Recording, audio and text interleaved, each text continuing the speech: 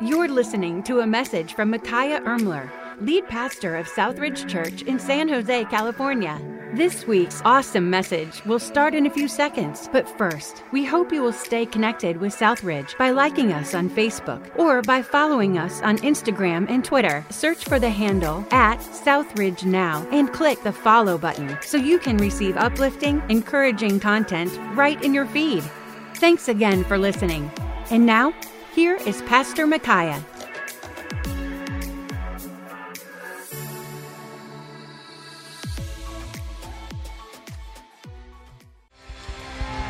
Good evening, Southridge. It's so good to see you guys tonight. I am so grateful to be here. If this is your first time at Southridge, we ask that you fill out the connection card and drop it off outside, and we have a gift for our first-time guests. And as I was reading the book of Hosea this morning, I was reminded of this verse, "Come, let us return to the Lord. He has torn us to pieces." That verse right there reminded me that sometimes we come to God's house broken. Maybe you've felt some brokenness throughout the week. And the next part says, now He will heal us. He has endured us. Now He will bandage our wounds. In just a short time, He will restore us so that we may live in His presence. And this is my prayer for us tonight in verse number 3. Oh, that we might know the Lord. Let us press on to know Him.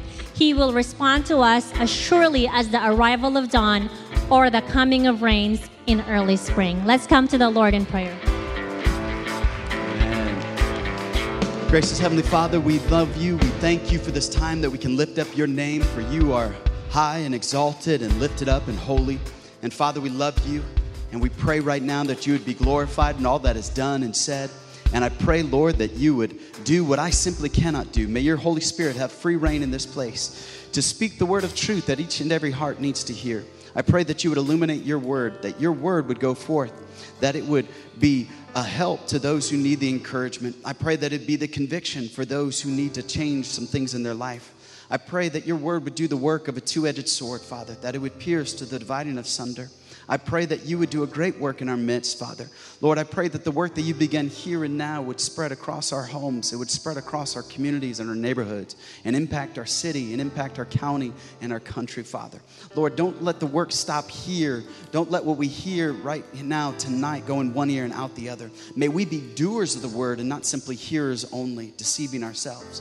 Father, may we take what You are teaching us, and may we go forth into this world that hates You, that hates anything that a believer stands for. And may we be salt and light as You are pushing back the darkness, Father. There is nothing that can stop You. Nothing can stand in Your way. May we be fully surrendered to You, we pray in Jesus' name. And all God's people said, amen. Thank you for standing. God bless you. You may be seated. If you have a copy of God's word, would you go to the book of Acts? Let's go to the book of Acts, chapter number 4. Acts, chapter number 4. I know last week we were in chapter 5, and we're going to go back one chapter, but it's so good to see each and every one of you this evening. I want to welcome you. I also want to give just a few quick announcements, as well as just to let you know about a couple things. If you have children at any time in the service, you want to take them into the prayer room, we'd love to invite you to go to the prayer room. There's also a gym that's available, and so you can take them to either one of those locations. And very soon, at the end of this month, we'll be launching our Rich Kids again in the evenings, and so we'll have full child care. So yes, our children's pastor's all excited about that. That's going to be great. And they have a wonderful facility here. And we're so grateful and thankful for Calvary Chapel opening their facility to us. And the air is on. It may not necessarily totally feel like it, but it's on. It's better than last week. So that was really kind of them to leave on the air. So grateful that they did that.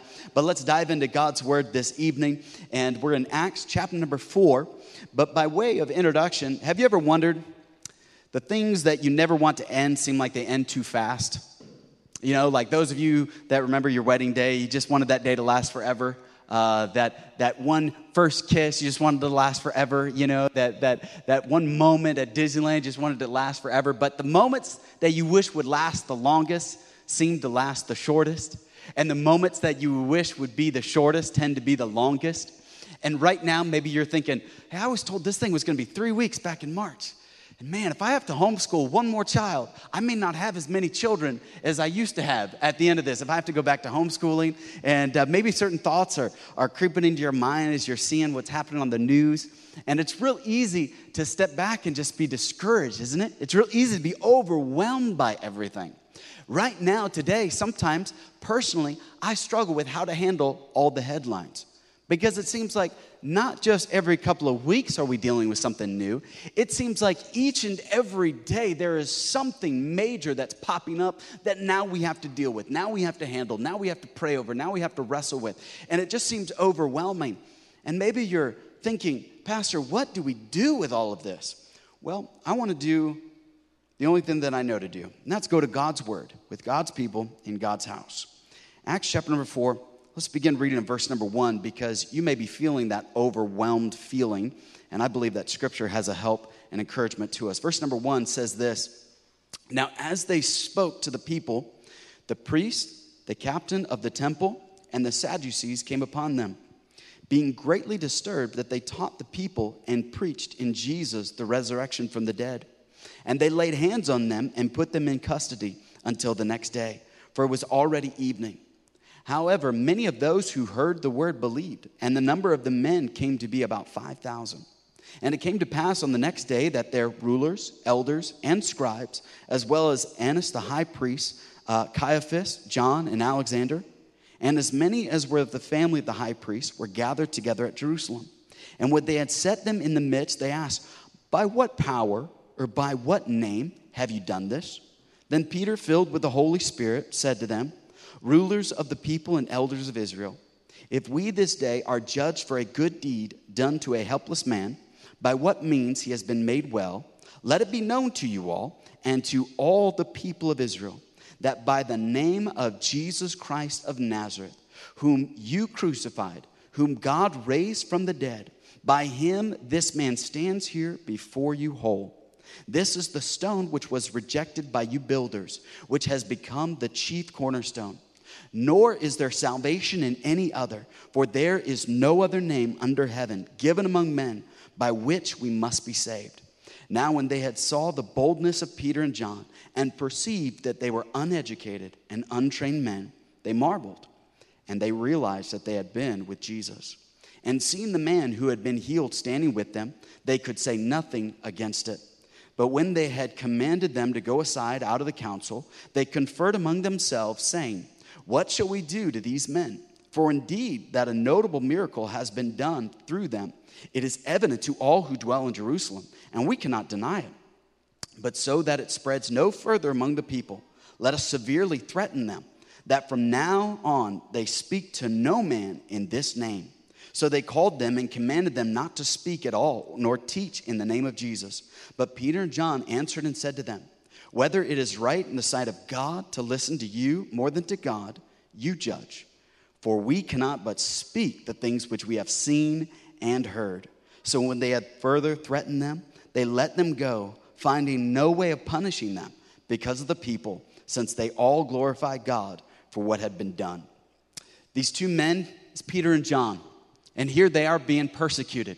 And we pick up the passage in Acts chapter number 4, and they're dealing with so much opposition. And maybe you're feeling like you're dealing with a lot of opposition. Maybe you feel overwhelmed by all the circumstances. Maybe when you mention to people that you're going to go to church, they call you names or they say things about you and they say that's irresponsible. Maybe you're dealing with that. Maybe you're dealing with the financial problems. Maybe you're dealing with the health problems. It just seems like everybody's coming against you. In this passage, we notice that there's 11 different groups that are coming against Peter and John. 11 different groups. We find them in verses 1 through 6. You can count them. First, they had the priests. They came against them. Then you had the captain of the temple. They came against them. Then you had the Sadducees, the rulers, the elders, the scribes, Annas the high priest, Caiaphas, John, Alexander, and as many as were the family of the high priest. This is 11 different people and groups that are all against what Peter and John are doing.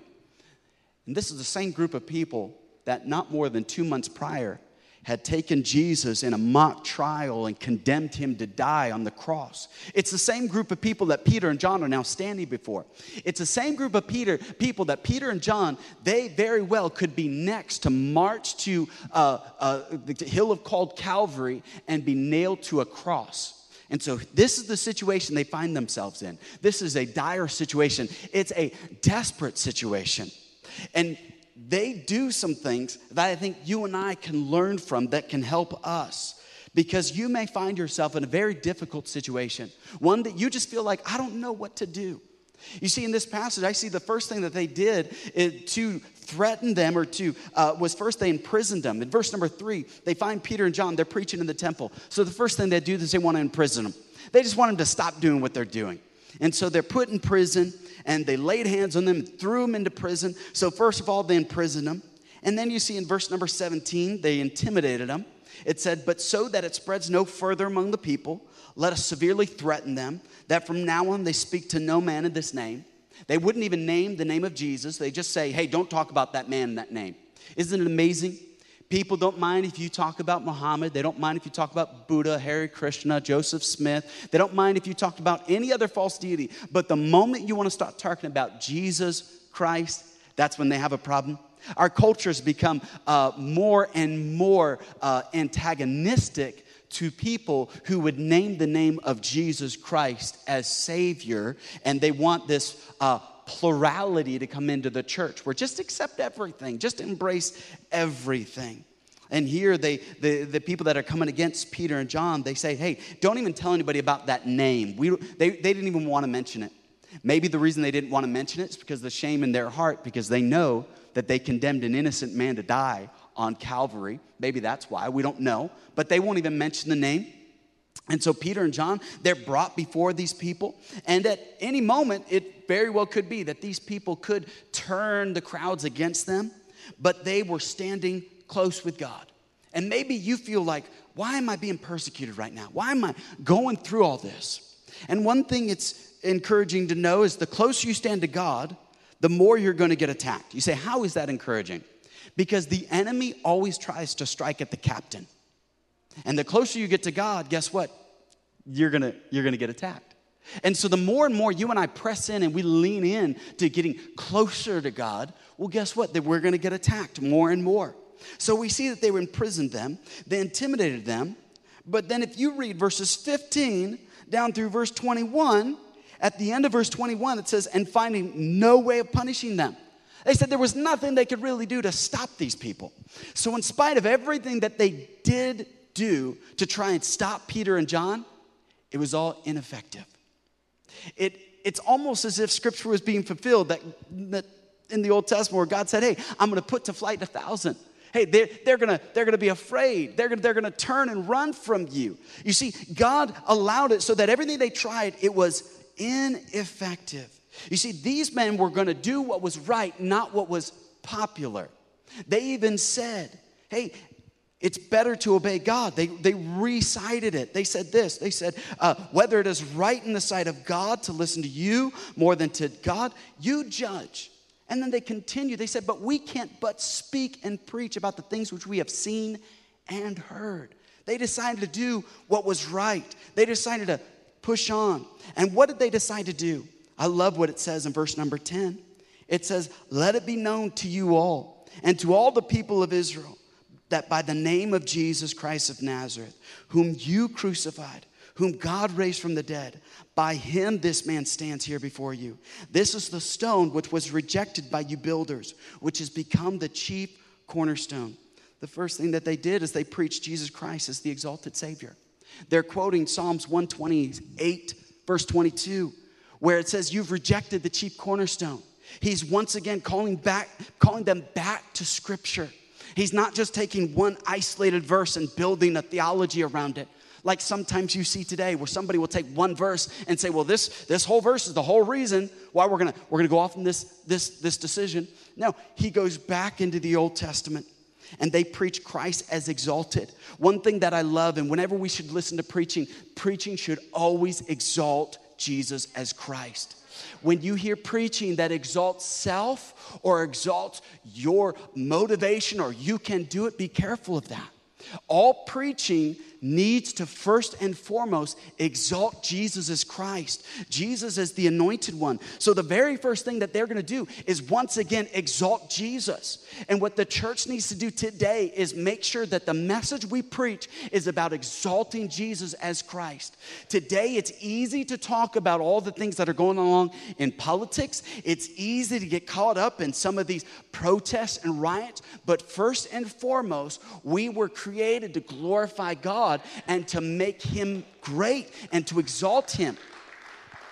But today, we see a lot of preaching that would love to put the emphasis on you and I, that would love to make it all about you and I, which does one thing in particular, and that's, first of all, it makes you and I an idol, that we worship ourselves. And if humanism was ever on the rise in any place, it's more on the rise in the church. Because we want to hear about how to live our best life. And we want to hear about how can I be better and how can I be greater. And it's all about me and how can I be something. And I and me. You're hearing so much of that where that's not what Peter did. Peter instead said, let's exalt Jesus. Let's make it about him. And then he goes on in verse number 12. He says, nor is there salvation in any other, for there is no other name under heaven given among men by which we must be saved. He not only preached Christ as the exalted Savior, he preached Jesus Christ as the exclusive way of salvation. Whenever you hear anybody preach about salvation, if they allow you to get saved by any other way outside of Christ, some people will say there's many roads to heaven, all roads lead to God. That's heresy. That's false. There's only one way to God. Peter preached that Jesus is exclusive. He's not inclusive, he's exclusive. You say, well, that's narrow. You would be correct. We are narrow. We're about that narrow when it comes to the way of salvation. We choose God's word and we say, what is the one way to heaven? Jesus said in John 14:6, I am the way, the truth, the life. Not a way, not a truth, not a life. I'm the one and only. And today you have more and more people that are creeping into the church that'll tell you there's multiple ways to God. And understand, we need to be careful about preaching like that. We need to be careful about preaching that exalts us. We need to be careful about preaching that does not teach one way of salvation. And so Peter, he's calling these people back to what salvation looks like. That for you are saved by grace through faith, not of yourselves. It is the gift of God. It's God's gift. Here's a people that they nailed their Savior to a cross who died for their sin, and now they're still trying to perform the temple sacrifice. They're still trying to work their way to heaven. They're still trying to atone for their own sins. And yet today we can find many Christians who are still trying to get to heaven by their good works. They're trying to do it. They're trying to do it all on their own. And understand that salvation is exclusive. And I know some people don't like teaching about the exclusivity of salvation, but it is. Now, it's interesting to me when people say, well, that's too narrow. I don't know if I could follow a religious belief that teaches the exclusivity of salvation. That's narrow. Well, you know something? Whenever I fly in an airplane, I like my pilot to land on the runway. Now, imagine for a second that your pilot says, that's too constricting. That's too narrow-minded. I've got all that open field. I want to land anywhere I want to. Just think what would happen. It would be tragic. He would land, there'd be no runway, the brakes wouldn't properly start. He may stop, but more than likely that's going to end up in a disaster. And so many Christians, when we get outside of God's word, we end up leading our lives to disaster. And so we've got to come back to a couple simple truths that Peter preached. And this is why he was persecuted. And can I tell you, church, that you will be persecuted as well if you teach and preach and live by the fact that you want to exalt Jesus, that there's an exclusive way to heaven. There's only one way. I know you've got all kinds of spiritual teachers out there that they will try and discredit that or try to encourage you to find alternate routes or other routes to heaven. But understand, we come back to this one truth, that Jesus Christ is exclusive. Today, people are swimming in the sea of pleasures, and we're throwing them a life jacket. And they said, no, I'm happy, I'm good. I don't need that life jacket. Why? Because our preaching is telling them that you're okay, everything's fine, you're good. You have good intentions, you meant well. After all, the preaching's all about you. Instead, we need to preach so that people know that they're not swimming in the sea of pleasure. They are swimming in a sea of pain and they are drowning. It is only the drowning man that will receive the life jacket. It is only the man who knows what their life is at stake that they will receive that salvation. So at times, preaching may convict us of our sin, but that's why we need a glorious Savior. We need to know that I can't rescue myself. I can't save myself. But today we need to be careful. There's a lot of preaching that will shun the fact that, hey, you can do it and it's all about you. So we need to be careful and we need to preach right. But then notice something amazing. In fact, all throughout this passage, you see their reaction and how they reacted to these difficult circumstances. But I love verse 13 the most. And we're going to kind of camp out here in verse 13 through the end of the passage. Verse 13 says, "Now when they saw the boldness of Peter and John and perceived that they were uneducated and untrained men, they marveled and they realized that they had been with Jesus." I love it because it shows something. It says that they were confusing their critics. You say, what do you mean? Because all these 11 groups of people, they were something big, weren't they? I mean, these are the Pharisees, the Sadducees. Many believed that the Apostle Paul would be in this same crowd as well. Very educated people, people that knew a lot about the Old Testament, people that knew a lot about the religious passages. And here come two uneducated, untrained fishermen, and they marveled at them. They marveled because they were thinking, where did these guys learn so much? Where did they get this? And they started looking at their life and they couldn't find the secret to their source. Is it something when people look at you, they step back and they say, there's something special about you? They look at you and they say, man, they have a lot of patience. Wow, they're so good with their children. Oh, their marriage is something I would love to have.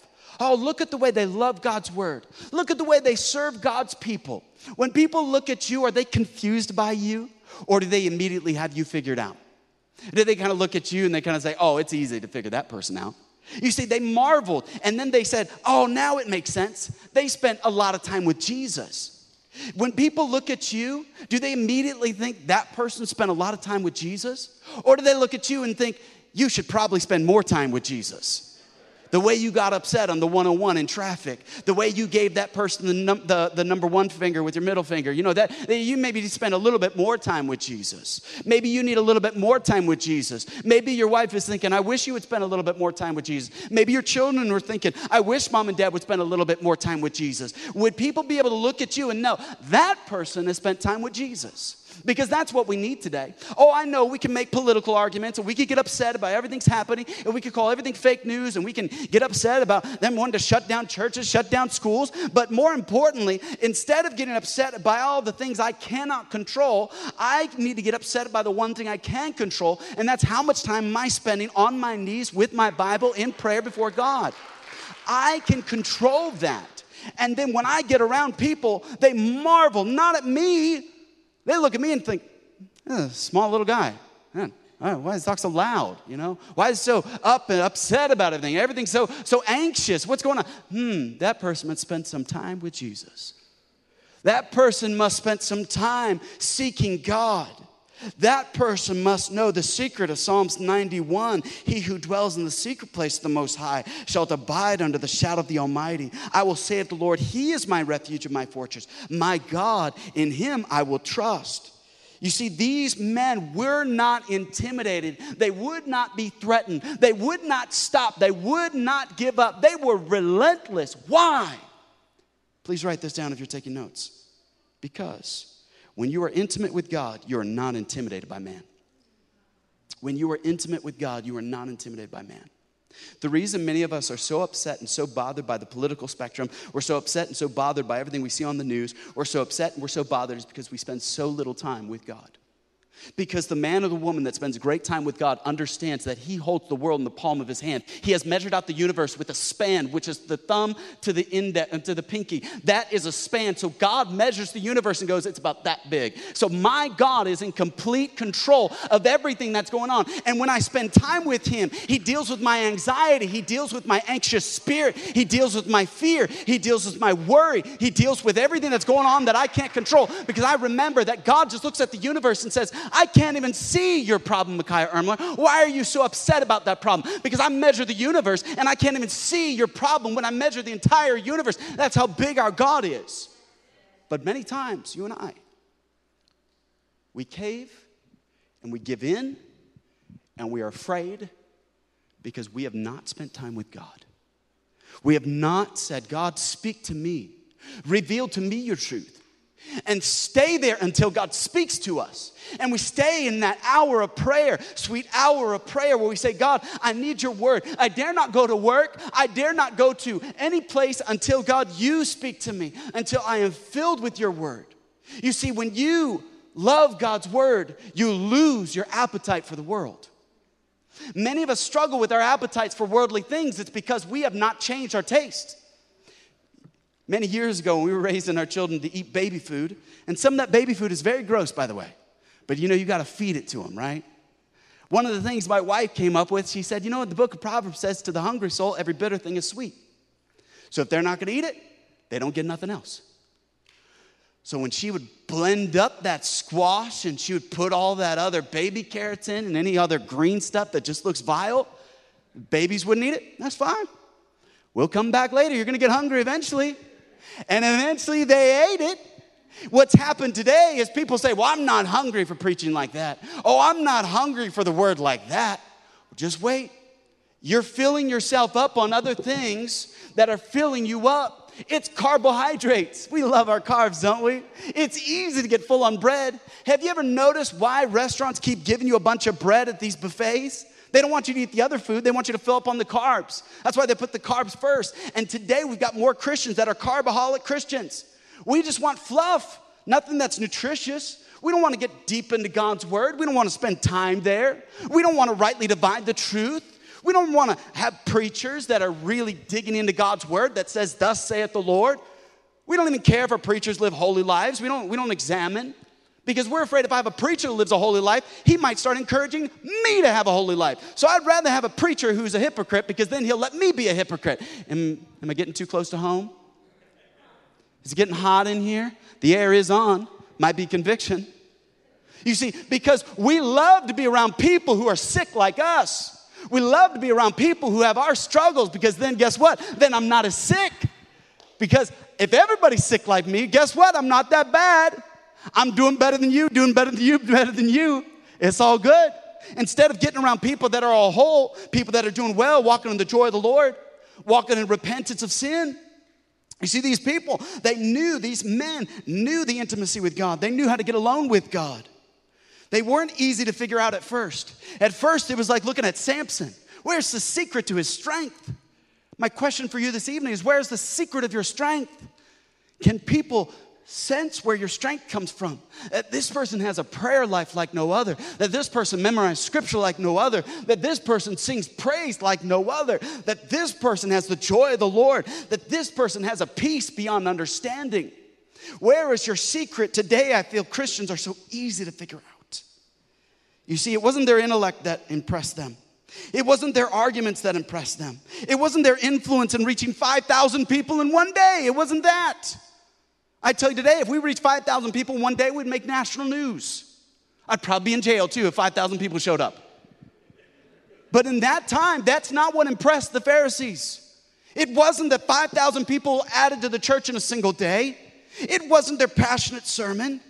It was the fact that they had been with Jesus. That's what impressed them. That when you and I get along with Jesus, that's it. I'm reading a book right now. It's by a man by the name of Rees Howells, The Intercessor. They said when Rees Howells would get up to preach, they said it was nothing special. They said he lacked any coherent text or thought. It was rambled.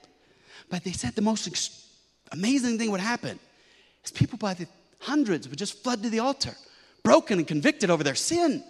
And they said, we can't figure out, this guy's not a very good preacher.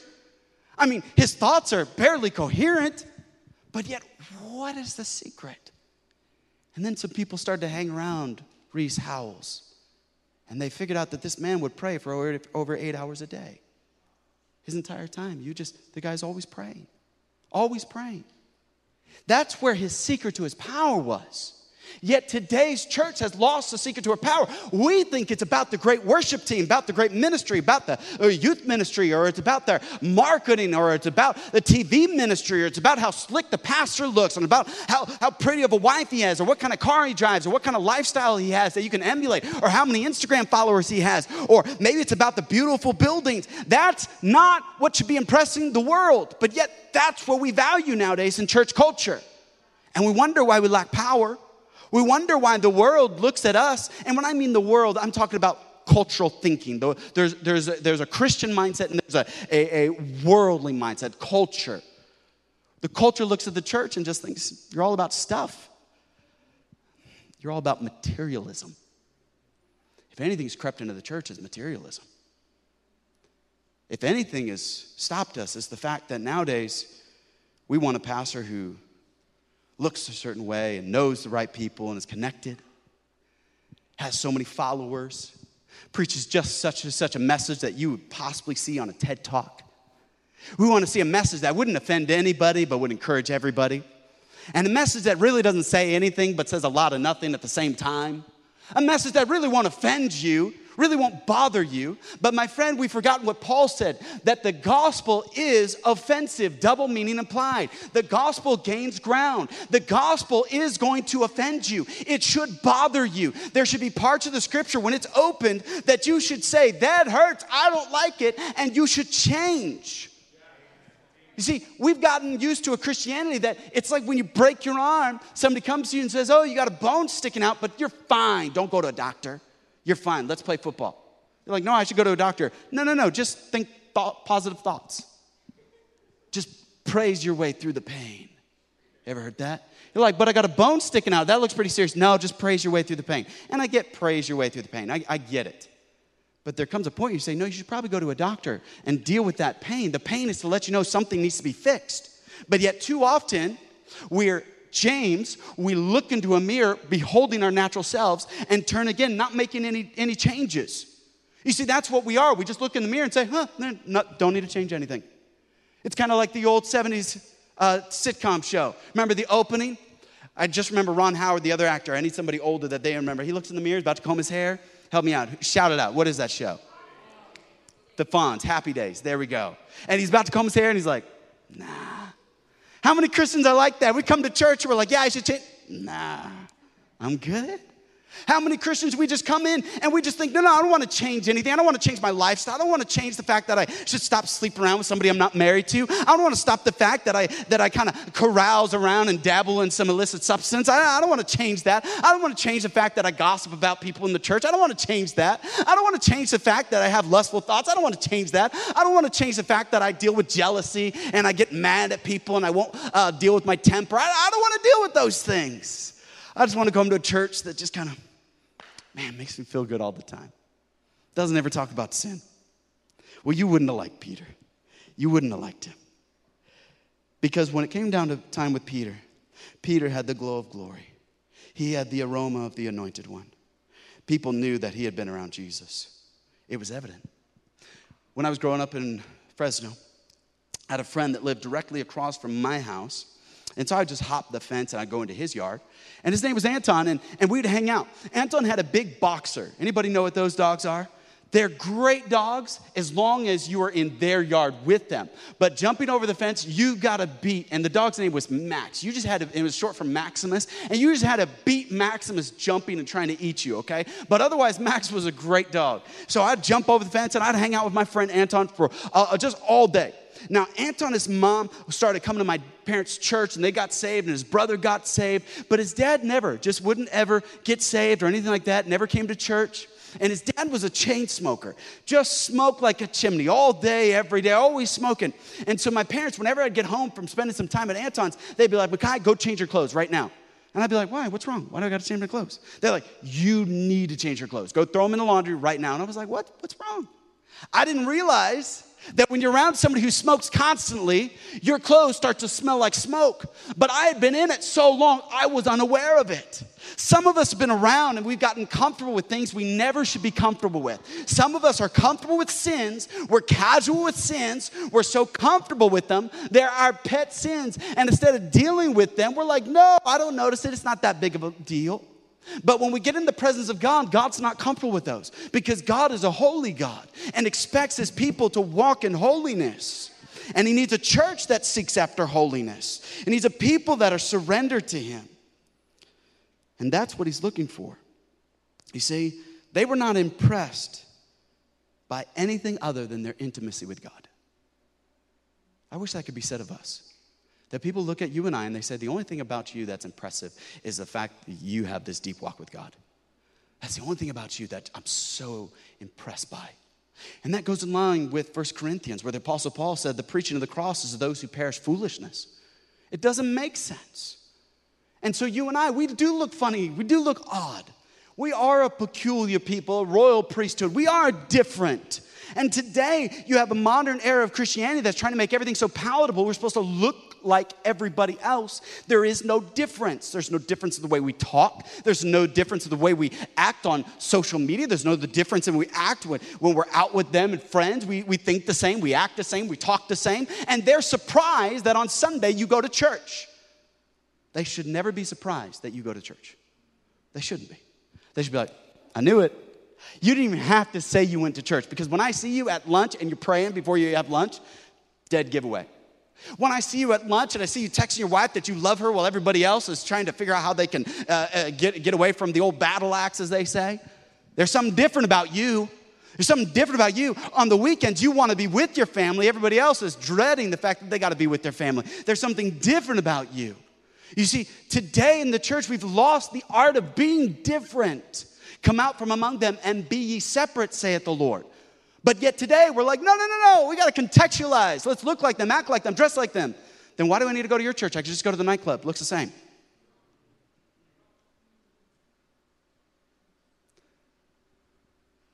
You see, today, we're coming to a crossroads even in the church. And I don't know if you're sensing it, but I sure am sensing it. That you are seeing now the church totally take two different paths. And I'm concerned for the church at large.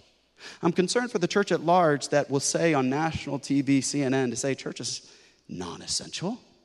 We're just trying to be a good neighbor, so we shouldn't meet. So by implication, any church who does meet is a bad neighbor. Andy Stanley? Yeah, a guy that'll get on CNN and say, I don't think you should meet.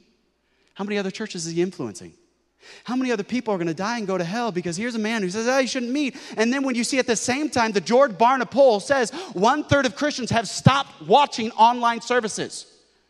1/3 of all the Christians in the United States have stopped watching online. And now you're saying, hey, this online thing is working great. Liar, it's not. You've played your hand, Andley. I thought it started when you said the Old Testament doesn't matter, the Ten Commandments doesn't matter, but now you've gone to the next step. You've totally played your hand. That now you're saying the church does not matter. It's non-essential. Wait a minute, you're right. There's something about the church that is non-essential. I understand that, but understand who you're talking about. The church is the ecclesia. The ecclesia is a called out assembly. The called out assembly is not a place, it's a people. You're saying the people are non-essential? That's really what he said. So understand, when people are saying that, you got to understand the church is not necessarily a building. We get that. It's the people. So you're saying for so long, I can act like however, talk out however, and just be whatever. Wait a minute, that's not what Scripture wants us to. Here, these men took a stand. They said, we've got to obey God. Imagine in the book of Exodus, chapter number 1, the Pharaoh of that day came to the Hebrew midwives and said, when the Hebrew midwives are giving birth, murder all the male children. Scripture tells us in Exodus chapter number 1 that the Hebrew midwife said this, we fear God and we won't do that. Skip down to verse number 16. The Bible says, and God dealt well with the midwives because they obeyed. Go to Exodus chapter number 2. Once again, the Pharaoh said, all male children must be killed. There was 2 parents that feared God. They had a little boy. His name was Moses. They made a little life-saving vessel and they put him in the river. If they would have obeyed the law of the land at that time, we would never have had Moses. You would never have had the Pentateuch, the first 5 books of the Bible, Genesis, Exodus, Leviticus, Numbers, Deuteronomy. So we have to be very careful because understand government, you give them an inch, they take a foot. You give them a foot, they take a yard. You give them a yard, they take a mile. They take. It's never going to stop. So when the church just says, let's capitulate, understand you're giving away your religious freedom. And if there's ever anything that's under attack today, it is religious freedom. It started here in Acts chapter number 4. Why? Because these men preach an exalted Savior. They preach an exclusivity of salvation. We preach the same thing. Of course Satan's against us. And of course he will use anything in hell to stop the church. So what the church needs to do is to be aware. And we need people that we spend so much time with God, we're not intimidated by the world. But here's what's so amazing. I love this. Go down to verse 14. And seeing the man who had been healed standing with them, they could say nothing against it. Wait a minute. Who's this guy? You ever just get to scripture and like, who's this guy? I thought it was Peter and John, which is an interesting combination because these two used to always be at each other's throats, remember? Remember John? John got his mom to go ask Jesus if he could sit on the right-hand side of God, all right? And then Peter comes in at the very end before Jesus ascended and said, hey, I know you just told me my future, how I'm going to die, but what about John? How's he going to die? Like these two are quite a pair, okay? Like they're always at it, but now you see them united. That's what the power of the Holy Spirit can do. It can bring two people that don't always get along, and now they're getting along. So you've got Peter and John, but who's this third man? Who is he? I'm glad you asked. Go to Acts chapter number 3. We're going to do a Bible study. I hope you come and bring a Bible on Sundays, and I hope you don't mind opening it and spending some time looking at God's Word. I don't just want to throw up a verse, and you just kind of think, well, that's nice. One little verse, that's really good. Memorize this. It's not Sunday school. This is a Bible study, and I hope you're okay with that. And I hope you're okay with bringing people that need to know God's Word, and we're just going to look into it. And if you got places to go, then I understand. You got places to go. I get it. But when it comes to God's Word, let's look at it. Let's rightly divide the word of truth. And as Paul Harvey would say, this is the rest of the story. Notice, verse number 1 of Acts chapter number 3. Now Peter and John went together to the temple at the hour of prayer, the 9th hour. And a certain man, lame from his mother's womb, was carried, whom they laid daily at the gate of the temple, which is called Beautiful, to ask alms from those who entered the temple, who, seeing Peter and John about to go into the temple, asked alms. And fixing his eyes on him with John, Peter said, look at us. So he gave them his attention, expecting to receive something from them. Then Peter said, silver and gold have I not, but what I do have I give you. In the name of Jesus Christ of Nazareth, rise up and walk. And he took him by the right hand and lifted him up. And immediately his feet and ankle bones received strength. So he, leaping up, stood and walked and entered the temple with them, walking, leaping, and praising God. The man in Acts chapter number 4 is this man. The man who for 40 years had laid at the temple gates begging for alms. You see, and this is very important, church, and please get this. Now that this man could stand, you knew where he stood. Many of you have received Jesus as salvation, but we don't know where you stand. Your employer does not know where you stand. Your own spouse does not know where you stand. Your children do not know where you stand. Your parents do not know where you stand. Your employees don't know where you stand. The culture around you, your neighbors around you, the community around you doesn't know where you stand or who you stand for because you're what we call the silent majority. And I'll show up in November. I'm silent, but I'm coming for you, Biden. I'm going to vote because I'm the silent majority. I'm also a silent Christian. And I watch silent films. Isn't it amazing how Christians today, we're just these silent, I don't want anybody to know. I call that not silent or secret Christians. I think you're actually ashamed. I think you actually are ashamed of what this book actually says. I think you're actually ashamed that all scripture is given by inspiration of God and is profitable for doctrine, for correction, for instruction in righteousness. I think you're convicted by some of the things this Bible says because examines your heart and your life like it examines me, and it breaks me open inside and it tears me up. And it makes me fall on my knees and makes me say, God, I'm not worthy. It's not where I lift up my eye and say, oh God, I'm so glad that I'm not like that person. I'm so glad I don't act like that person. No. You see, at the foot of the cross, the ground is level. And when we open God's word, we see. And we're humbled by it. Because God reveals who we are. God, he shows us our true state. But today, I'm so ashamed of Christians. Why? Because we're this secret party, just kind of hanging out under the surface. Oh, yeah. We might Thanksgiving and Christmas dinner, because those are like special dinners. And you have to pray before that. Oh, yeah. And when somebody's getting married, maybe I'll go to church, or, and Christmas and Easter, I'll show up with the Bible or something, And now I get it. I get it. Some of you are like, Pastor, look, I got my Bible. I know you have a Bible on your tablet and your iPhone. I get it. I'm just getting back to, I think we should take notes and kind of see in God's word some things. And I think it's a great testimony to everybody around you when they see you with the Bible. That's what I'm saying. Now, that being said, out of the way, I'm deeply concerned that when people look at the modern day Christian, they're so confused. In my generation, when I grew up, the big debate was, can Christians get tattoos? Well, that debate's long gone.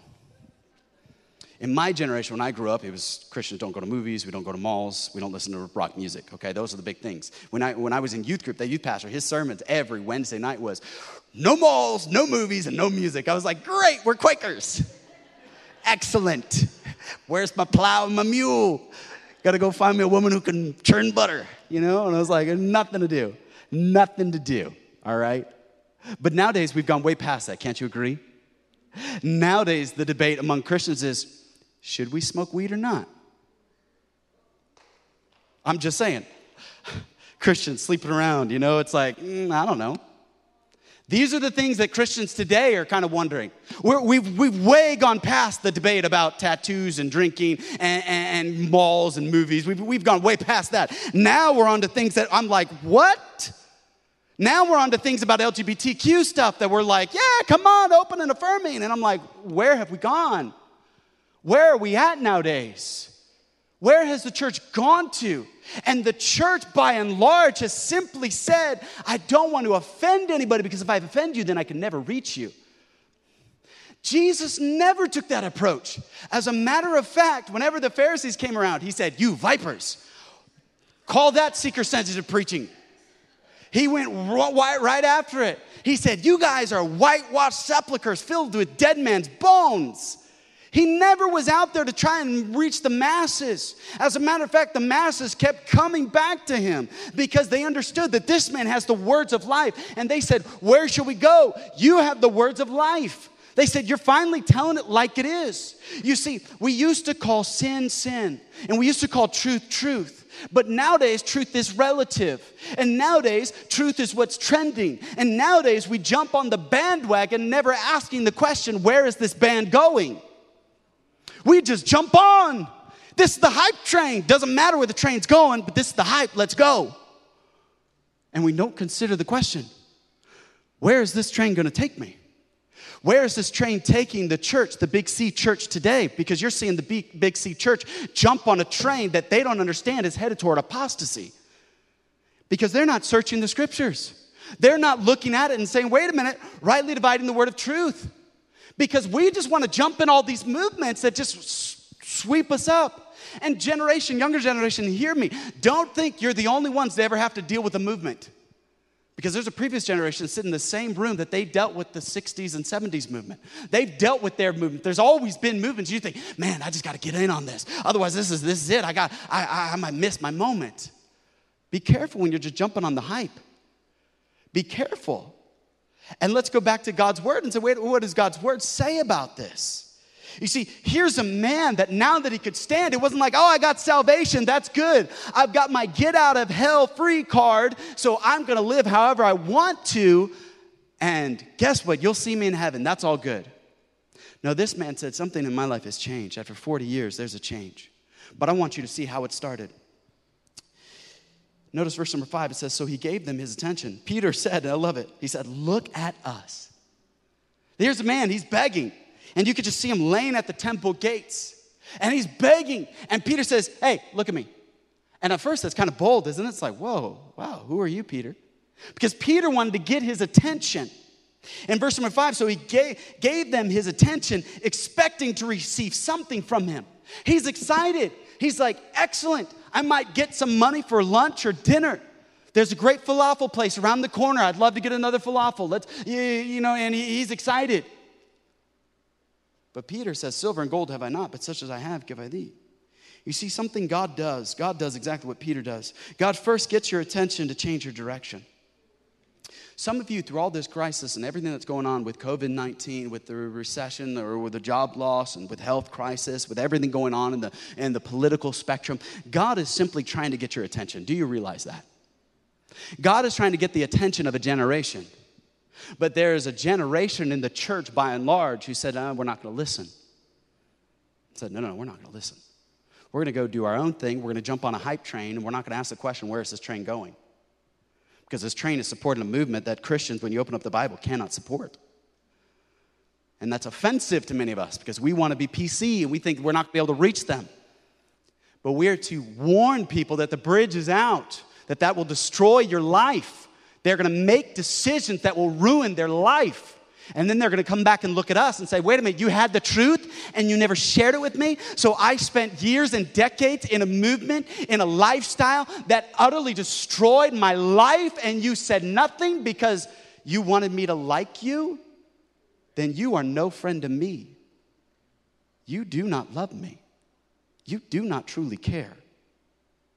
And if a Christian would step back and say, wait a minute, what does real love look like? I love my children deeply. And the other day, I took them to Target. And their little grabby hands wanted everything at Target. And you say, well, a good dad that loves his children would buy them whatever they want.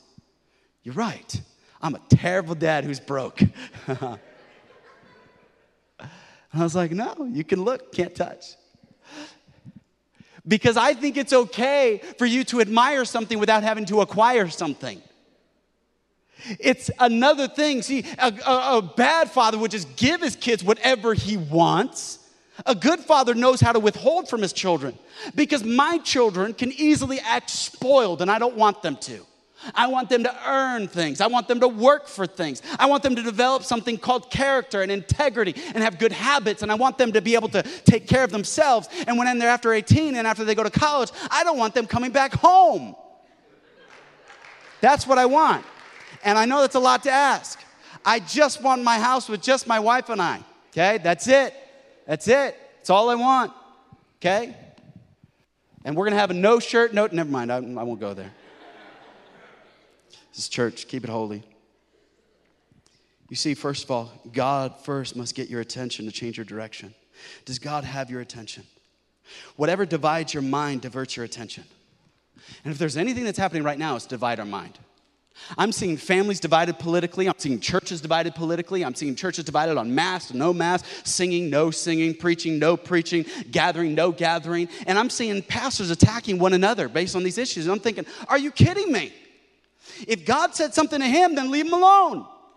And if God said something to them, leave him alone. If God said it, but what's happening, I'm seeing pastors, I'm saying, hey, have you prayed about this? Have you sought God about this? Or you just follow CNN about this? At least pray over it. At least come back and say, you know what? I see it from God's word this way. Excellent. I can support you. I can be friendly. We don't have to be friends. You know that's a possibility for Christians, right? I can be friendly. We don't have to be friends. I don't have to be your BFFs. We don't have to meet up and have coffee and go shopping and pick out outfits for each other. We don't have to. But I can be on your side and you can be on my side. And we can love each other, and we can lift up one another, and we can pray for each other, and we can be there to help encourage one another. But today in our current climate, there is this divisiveness that's happening, and instead of saying, wait a minute, God doesn't want us divided, and yet that's what's happening right now. We have a divided mind which diverts our attention. And God wants our eyes on him. Hebrews 12:1. looking unto Jesus, the author and the finisher of our faith, who for the joy that was set before him despised the cross and endured it with shame. Understand, that's what we're supposed to be about. We're supposed to have eyes on Jesus. Remember, we started in January. We started with a sermon entitled Target. We said we're going to have our eyes on the target, and the target is Jesus Christ. How easy it didn't take long for us to get off the target. Very quickly. All of a sudden, it was like, oh man, this is a pandemic, this is an emergency. We got to drop that, we got to get away from that, and we got to just bunker down the hatch. We just got to survive this thing. And we kind of threw God out the window. Everybody wants to know how to get help with COVID and not with Christ. The lines for COVID help are a mile long, and the lines for Christian help are nobody. And what we need to come back to is we say, I want people to know where I stand. I want it to be clear. I want people to know that I am not ashamed of the gospel of Jesus Christ, for it is the hope of glory. I'm not ashamed of this gospel. This gospel is life. You see, God must first get your attention, but then when God gets your attention, he can exceed your expectation. Do you find it interesting what this man asked for? Did you notice what he asked for? What did he ask for? Shout it out. Talk back to me for a minute. What did he ask for? Money. He asked for money. What do you think he wanted more than anything in all the world? I would say he'd want to be able to walk, wouldn't you? But what is he asking for? Money. I think some of us have a deep need that we just won't ever ask God for it. We're like this man. We're like, God, it's too big to be able to ask to walk. So God, how about you just kind of, just give me a couple bucks. Wait a minute. God has unlimited resource. He can do anything. He can exceed your expectations. There are people that are sitting in dead, lifeless marriages who are just like, it's too big of a thing to ask God for. Are you kidding me? There are people who are sitting in stale lives that they have a calling on their life and they're thinking, it's too big to ask for God. It's too big a thing. I'll just ask for something small that I know God can take care of. That is a lack of faith. And how many Christians are walking with a lack of faith? We're too afraid to ask God for the big things. Here's this man, and he did not know that Peter was about to exceed his expectations. God can exceed your expectations. He can give abundantly above all that we ask or think. But yet here you and I as Christians, we're coming to God asking for these small little things, small dreams, small desires, small prayer requests. Instead of making our requests known to God, Hebrews 4, let us therefore come boldly under the throne of grace that we may find help in time of need. Instead, we come timid. Oh God, please take this Big Mac and may it bless my body. Are you kidding me? That's all you're going to ask God for?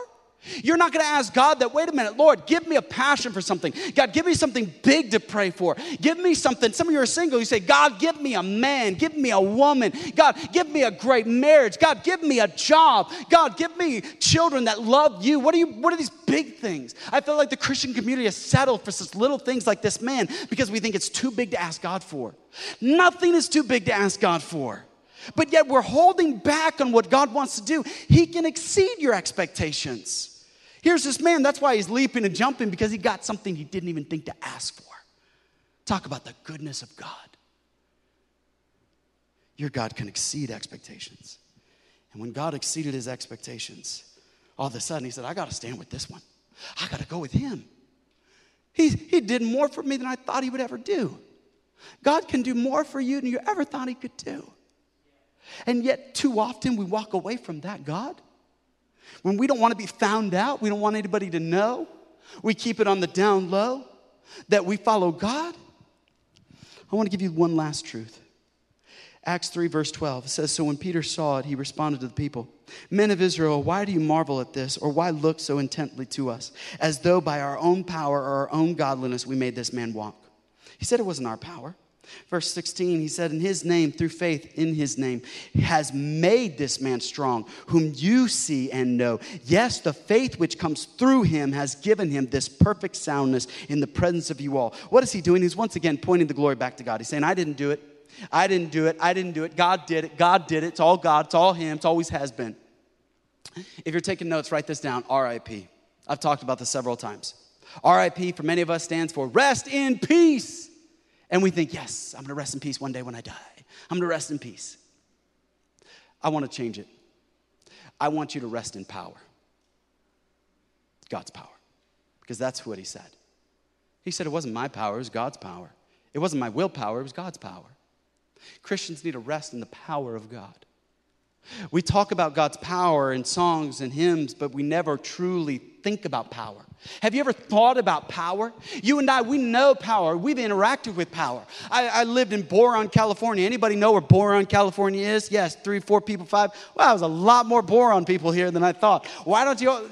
We would have tripled the population if we all would have been there at the same time. But Boron was not much to look at. 20 Mule Team Road, Borax Mine. Well, I lived there for about 2 years. I was my brother's youth pastor, and he lived in this old cinder block house, and that was right next door to Edwards Air Force Base. And Edwards Air Force Base, the test pilots would be there, and they'd be breaking the sound barrier. So you'd be sitting in the house watching TV or reading a book or just doing whatever you were doing, and all of a sudden you would hear this kaboom, and the whole house would just shake and it would just rattle, and you would jump out of your seat if you weren't used to it. All the locals, they were totally used to it because they had lived there for years and years and years. But anybody new to Boron, all of a sudden you thought, man, what is happening? You would fall to the ground, climb under a table because you think there's about an earthquake, that we're about to die, that we're under attack. And no, it's just a sonic boom. And man, you could go out to Edwards Air Force Base, and there's a salt flat out there where they would fly these jets, and they would be going so fast, and all of a sudden they would just break that sound barrier, and you would just feel the power. I took my kids, we were walking, and we went above by our house. There's the Monterey Highway, there's a train tracks. We got up on this footbridge, we were standing up there, and then a train was coming. My kids said, Daddy, can we stay? Can we stay? We want to see the train. And they were all happy. But as that train got closer, it got louder. It started to rumble. The horn started to go. And then all of a sudden they got scared because the power was shaking the bridge we were on. The horn was blowing. Everything was rattling around. There was power. I've been to waterfalls. I proposed to my wife by a waterfall. It was in the summertime. Wasn't much of a waterfall, but hey, it was a little bit of water. But you go there when the heavy rains, and you could be by a waterfall, and there's power. Maybe you've been by an explosion. Power. There's military power. There's political power. There's PowerPoint. There's all different types of power.